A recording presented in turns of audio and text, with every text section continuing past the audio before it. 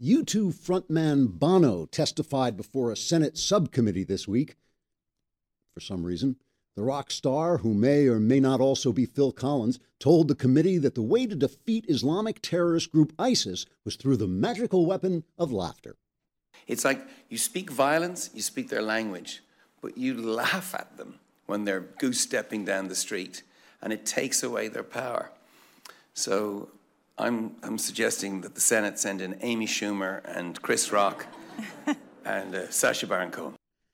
ISIS leader Abu Bakr al-Baghdadi responded to the suggestion, saying, quote, "We of the Islamic State would be only too happy to welcome Jewish comedian Sacha Baron Cohen. We are sure we will have many laughs with him.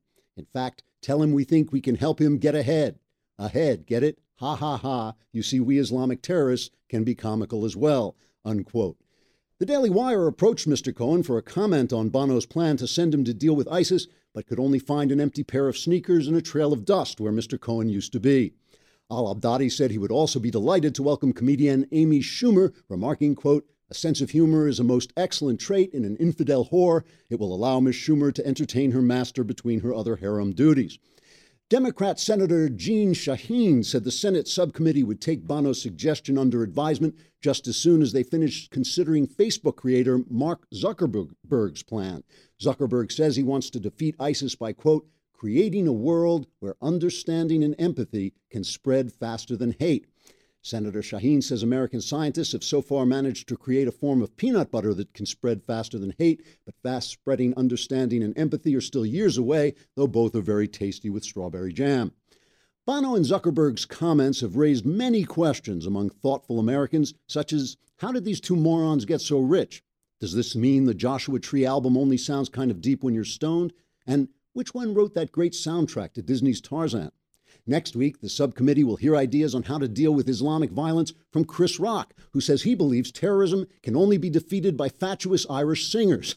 Rock said, quote, "Maybe the U.S. should parachute that loudmouth Bono into ISIS territory, and before he goes, he can kiss my black ass." Trigger warning, I'm Andrew Klavan, and this is The Andrew Klavan Show.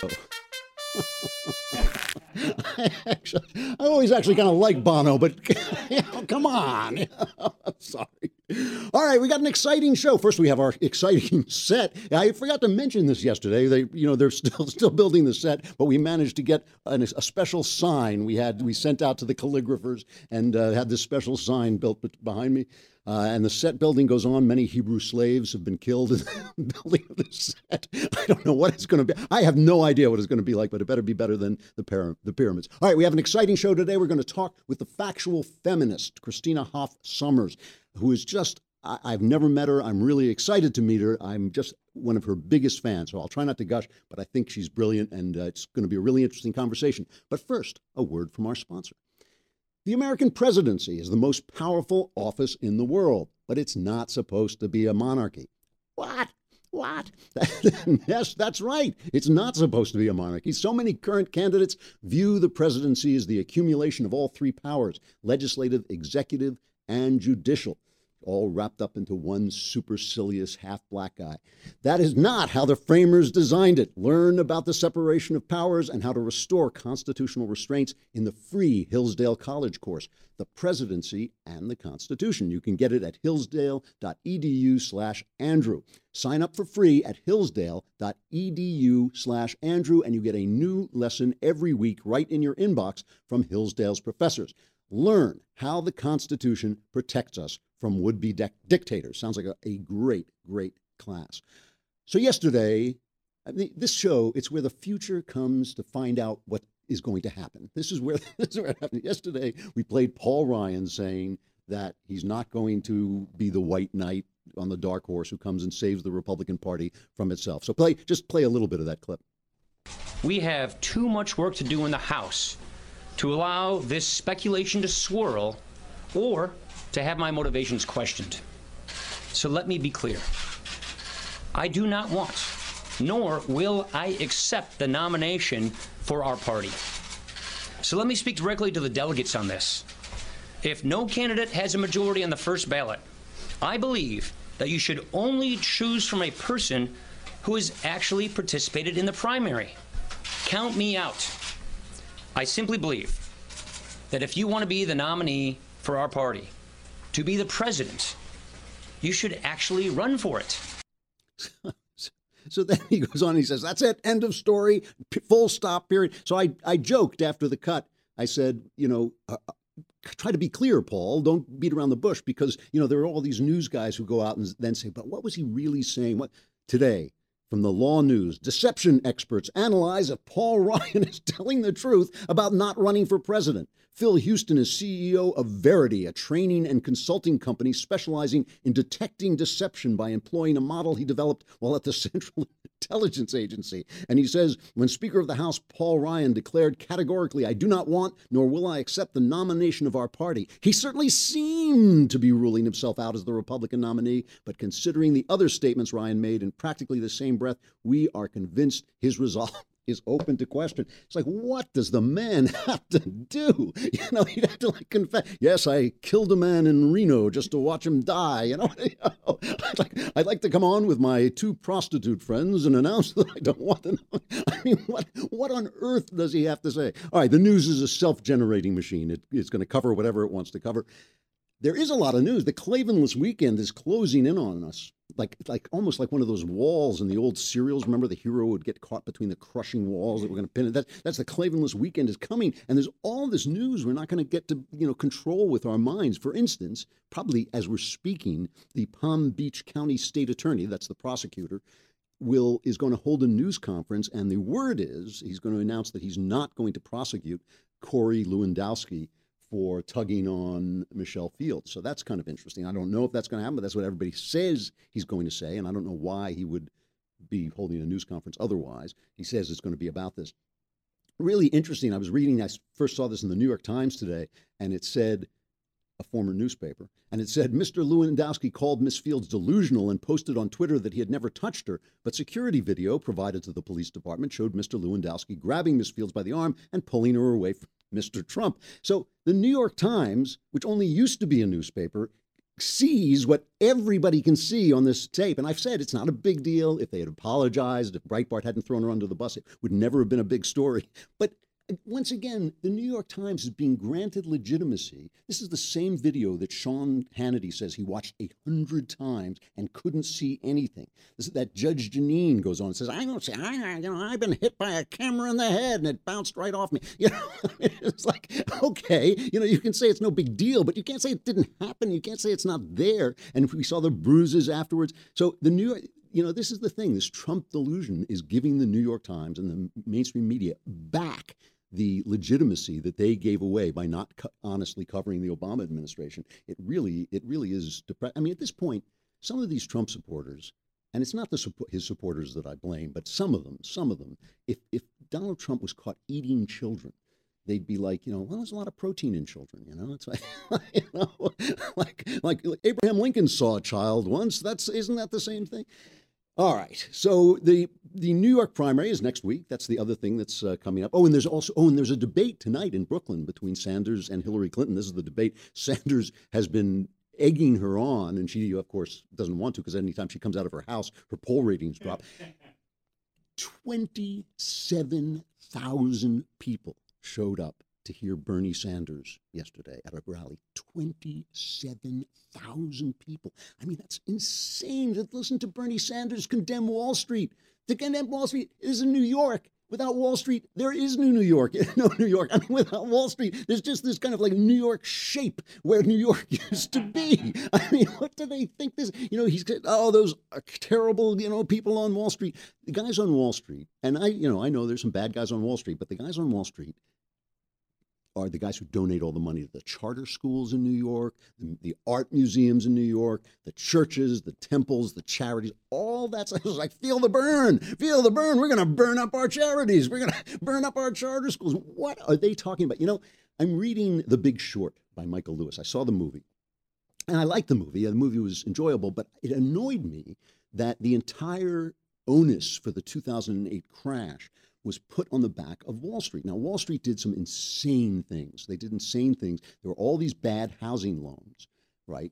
And so they wrapped them up in they hid them in these bonds So nobody knew that they were buying these horrible loans, and all the Moody's and all those rating agencies kept going, yeah, AAA, AAA, AAA. You know, like, what do you mean a AAA? Well, it's a AAA, you know, something. I don't know, maybe AAA risk or something. I don't know what it. So they were selling this stuff, and it got bigger and bigger and bigger until people were buying bets on the bonds that were covering these crappy loans. But he never mentions in the book, and he never mentions in the movie, why the banks were making these loans. I mean, why they were making these loans. Do you think they just woke up one day? You think some banker, I mean, you know how exciting bankers are. You think some guy just, got up, put on his pinstripe suit and nodded his tie and said, you know what I'm going to do? I'm going to loan some money to people who can't pay it back. What a day this is going to be. You know, I'm tired of playing it safe, buddy. I'm just going to get out there. You know, my wife is getting bored. I'm going to really go out there and give some bad loans. You know, they did it because the government told them they had to. They shamed them. They kept saying, oh, you're not loaning to black people, which wasn't true. They just weren't loaning to people who couldn't pay it back, some of whom were black. So they still talk about it. They still talk about redlining. They throw this up. They were redlining, drawing a red line around people who couldn't pay back their loans and not loaning to them. And the government shamed them into doing it. And they said they had, you know, those agencies that were kind of sub-government, not quite government agencies, Fannie Mae and Freddie Mac, and they said, basically, we'll protect your loans. We'll protect your loans. So they started giving loans to people who couldn't pay it back. See, no, we like black people. You know, it's whatever color they are, as long as they can't pay it back, we'll give them money. You know, so and then Wall Street took that. So, you know, when George W. Bush said you ought to stop doing this, Barney Frank, who was in the House committee that was controlling this, Barney Frank said, I'll roll the dice. Okay, Chris Dodd was taking sweetheart loans in the Senate. He was taking sweetheart loans so they could get influence with these mortgage lenders. When the economy collapsed, who wrote the reform bill? Chris Dodd and Barney Frank. These two guys who should have been carted off to prison. And Barney Frank was saying, well, this is the free market that did this. It's the free market. They didn't say, I didn't hear anybody in the free market saying, let's roll the dice. It was Barney Frank. It was the government who did it. And you know, they just leave this out, completely out of it. Now, in the Wall Street Journal today, says it's been a rough few weeks for President Obama's signature reform of American finance. Guess what? Deep cracks are appearing in the foundations of the Dodd-Frank law. How could it be? How could it be that the reform law written by the guys who caused the crisis is going down the drain? A federal judge has knocked down a major decision from Mr. Obama's Financial Stability Oversight Council, and a federal appeals court panel is questioning the constitutionality of Mr. Obama's Consumer Financial Protection Bureau. On Wednesday, regulators officially declared that most of the nation's banking giants are still too big and too complicated to fail. That's why when they fail, when they make these bad bets, when the government forces them to make these bad bets and they fail, the government has to bail them out. If they don't bail them out, they drag us all down with them, you know, because they're too big. They're too big. They're not regulated properly. So that's what's happening on the Bernie Sanders side. On the Hillary side, she's come up with a great new strategy. She's accusing Republicans of racism. No one on the left has ever thought of this before. This is a genuine innovation. The Hillary Clinton think tank, working nights and weekends, came up with this idea. How are we going to defeat the Republicans? I know, we'll accuse them of racism. Play the second cut. First she says, there's been a lot of advances. This is a speech she made celebrating Jackie Robinson. She says they've made a lot of advances, including Barack Obama being elected president. But then in the last few years, there's been a lot of racial tension. But there's no connection between those two things. Whose fault is it? Whose fault? It's the Republicans, of course. So play the second cut.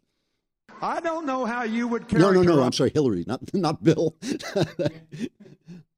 When the front runner for the Republican nomination was asked in a national television interview to disavow David Duke and other white supremacists supporting his campaign, he played coy.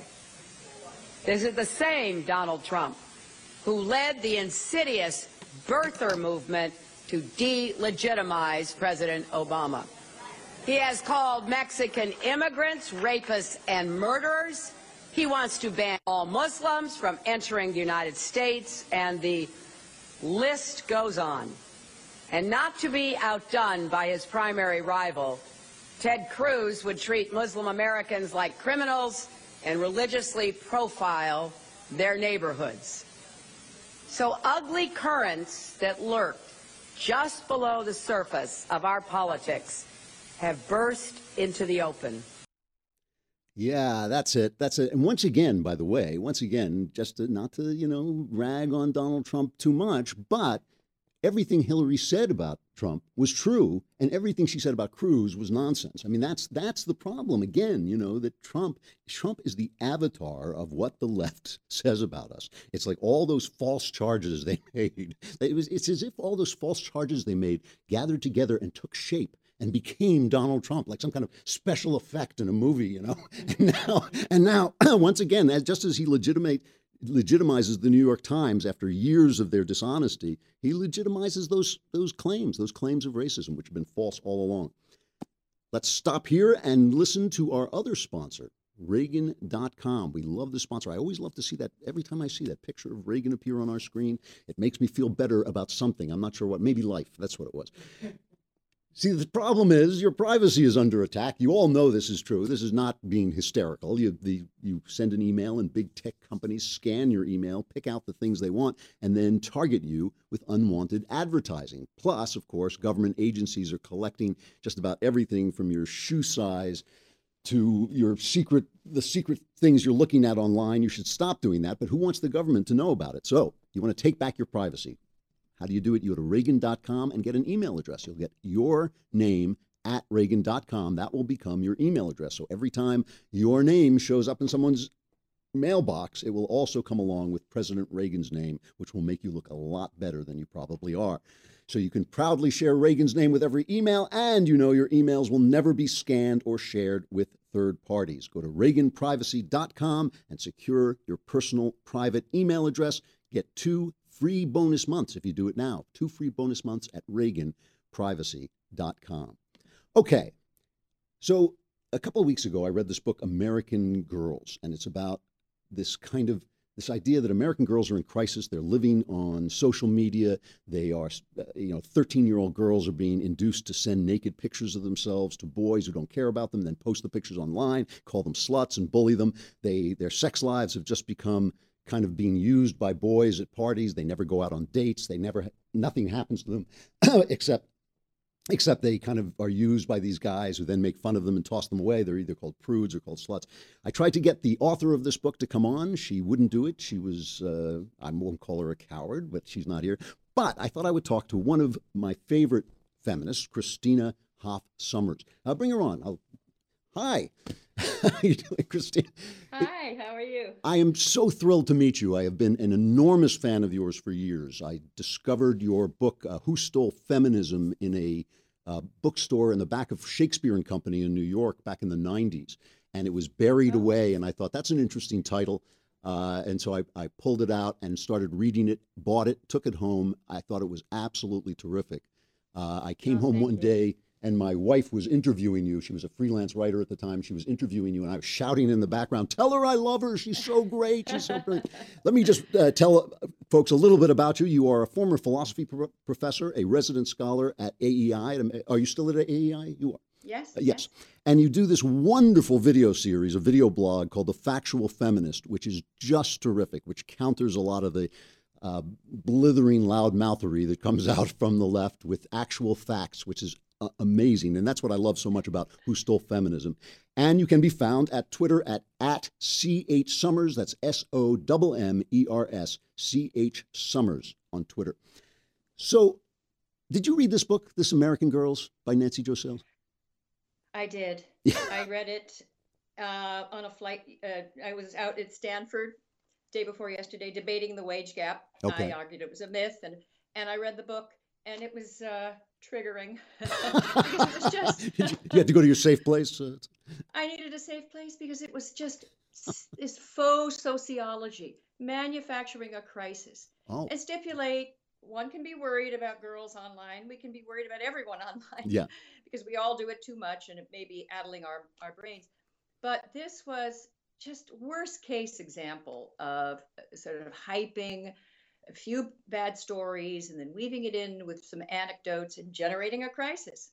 And you, a false crisis. And you feel it's false, completely false. I mean, if you were speaking to this author, you would just say, this. There's not a crisis. If I have a girl, if I'm raising a girl, I don't have to be terrified. Here are some inconvenient facts. The current generation, especially girls, the millennials. I mean, there's much to complain about in terms of their hypersensitivity and, on the campus. It's not all of them, but a fair number of them are, problematic on the campus when it comes to free speech and hypersensitivity. But compared to previous generations, they're by almost every metric of problem, they are very low. There's less alcoholism, there's less drug abuse, there's less teenage pregnancy. I mean, where she's not able to cite any real statistics. So she just went sort of cherry picking and found studies that show things like, there's an epidemic of girls getting plastic surgery so they look good in selfies. Well, I would like to see the research to back that up. It's preposterous. So that's what we're dealing with. That, she mentions you in the book. She mentions you and dismisses you. She quotes you in a Newsweek article. And she says, Newsweek didn't let its readers know that Sommers was the author of the anti-feminist polemic, The War Against Boys. Great book, by the way, The War Against Boys. She says, they didn't let them know. And that's it. She just dismisses you because you're a so-called anti-feminist. You're not, right? You describe yourself as a certain kind of feminist. Isn't that right? A classical equality of opportunity feminist. I want for women what I want for everyone: fair treatment, dignity, liberty. Yeah. Of course. Yeah. But what I draw the line at today's sort of victim-obsessed feminism, this narrative that women are victims, men are pernicious predators, women are from Venus, men are from hell. I'm just tired of that, and I've been writing. That one is actually true, though. No. There's a grain of truth in it all. So let's talk about, though, the whole thing about sex online. Certainly, the porn seems to be. I mean, you can't look up a word without stumbling into porn. I've heard stories about young boys who can no longer have sex with real women because of watching porn. Some of the pictures in the book talks about this. Some of the images are very violent. Right. Do you feel, and I worked on a hotline with teenagers and did hear stories about girls being bullied, girls being induced into sending naked pictures of themselves and then having them spread around. Absolutely. And I have talked to educators who have said that the old idea that women were protecting themselves from men, that in other words, a man had to sort of convince a girl to go to bed with him, to go out with him, all that's gone. Do you feel that there's any truth to that?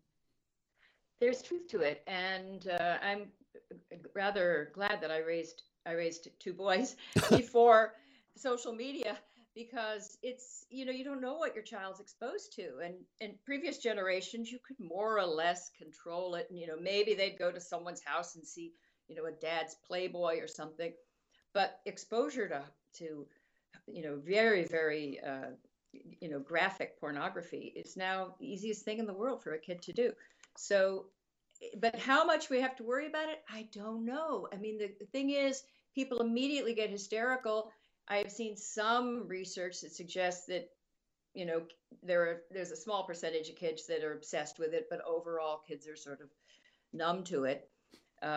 So we just don't know. It doesn't seem like a good thing. I would be worried. I would have every control I could on social media so my child couldn't access pornography. But kids are very resilient.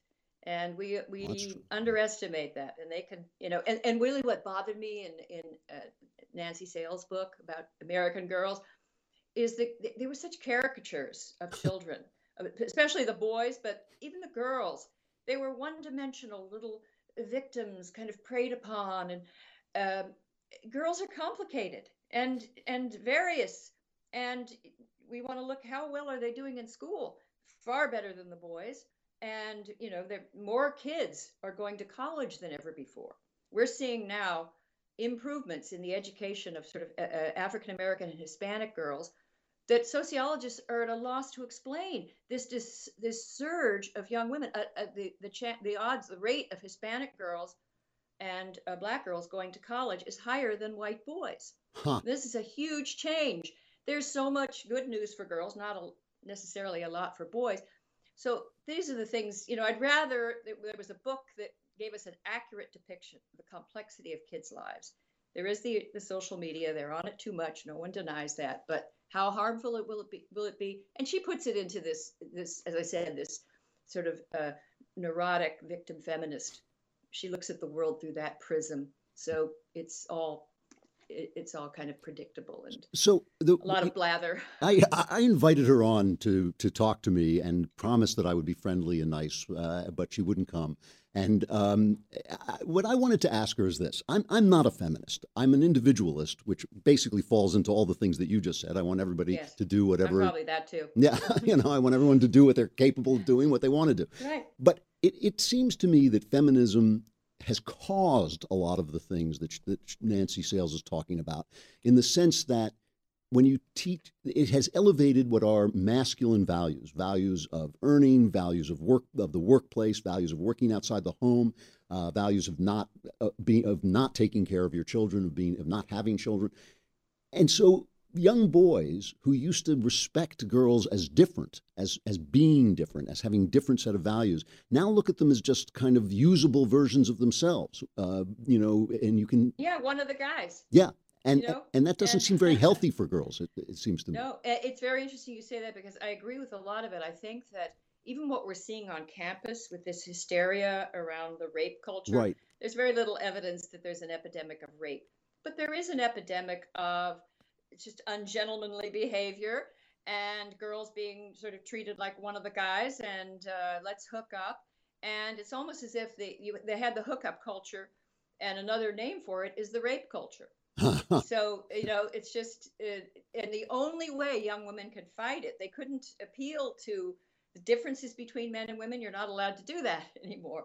They couldn't appeal to traditions of, male gallantry and sort of, chivalry. That's gone. Right. And the only thing they have now is, taking everyone into, sex court at school and having the deans manage their sex lives. It's ridiculous. Right. That solution is ridiculous. It's almost as if they want the law to replace the values that they threw out. Right. Which is just doesn't work. And we've got, as a philosophy professor, one of my favorite philosophers, Edmund Burke, pointed out how much better it is to have, these traditions of civility in the mores and manners of a society. If you don't have that and you're going to use law, then it's a very blunt instrument, and it's not nearly as effective. So I think as feminists,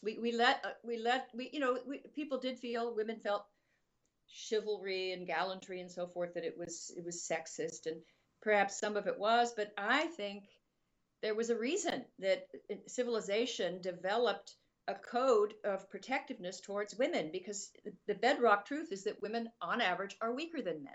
Right. And men can hurt women and more easily physically. Certainly women can get back psychologically. We have a lot of there. I know. I believe me. I'm not sure it's that uneven, the battle of the sexes, but I also feel like chivalry sort of was an acknowledgement of respect to a set of values that maybe the culture didn't reward financially as much as it did male values. And it was sort of saying, yes, we understand that these values are also, worthwhile. I have to ask you, I'm going to have to let you go. I'm running out of time. I hope you'll come back another time. But I want to ask you one question. Your blog, The Factual Feminist, is terrific, and everybody should check it out on YouTube. That's the best place to find it, right? Is YouTube?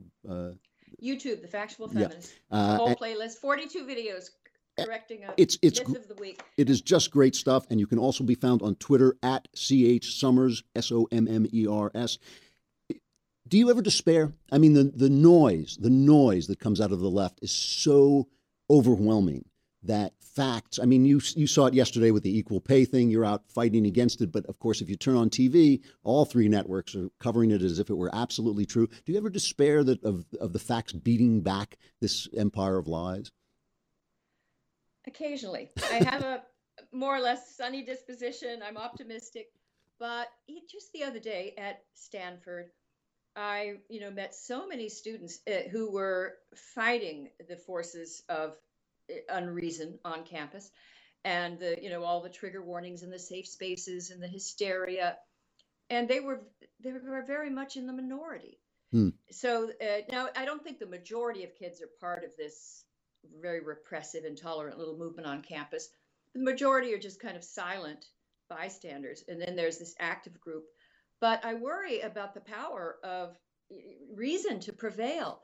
And and now it's almost as if they can, there's no basis. For example, most of these feminist factoids, but they've been repeated so often and they're echoed in the media, they're almost beyond rational analysis. Yes. So it's sort of, they can control what the truth is, except that it's not true. So Well, it's demoralizing sometimes. Yeah. Well, you're not alone. You're not alone in feeling that. Christina, thank you so much for coming on. I hope you will come back. It's a pleasure talking to you. Christina Hoff Sommers. Pleasure talking to you. I love your show. Thank you very much. I'll talk to you again. Okay, bye-bye.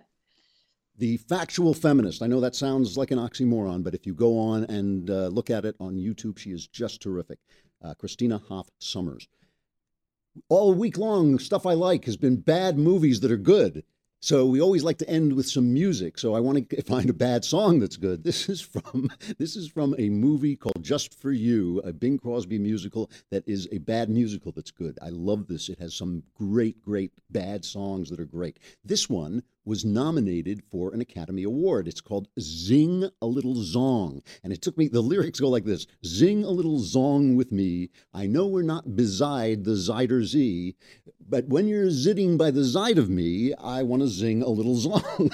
It took me a long time to figure out what the hell this was about. But the Zyder Z is a bay off the Netherlands, so they're speaking in a Dutch accent. They're singing in a Dutch accent. So here it is. It's Bing Crosby with the beautiful Jane Wyman, or as we call her, the first Mrs. Reagan, singing Zing a Little Song from Just for You, 1952. Zing, zing, zing, zing, zing, zing, zing, zing, zing, zing, zing, zing, zing. You got it? Got it. Go. Zing, zing, zing, zing, zing, yeah, zing, zing, zing, zing, zing, zing, zing. A zing, zing, zing, a little song with me. I know we're not beside the Zyder Z, but when you're sitting by the side of me, I want to sing a little song, a sing some sentimental melody about a chapel or an apple tree, about a couple living happily, and I'll be glad to sing along. It ain't the season that has me kind of silly. You really are a dolly and a dilly.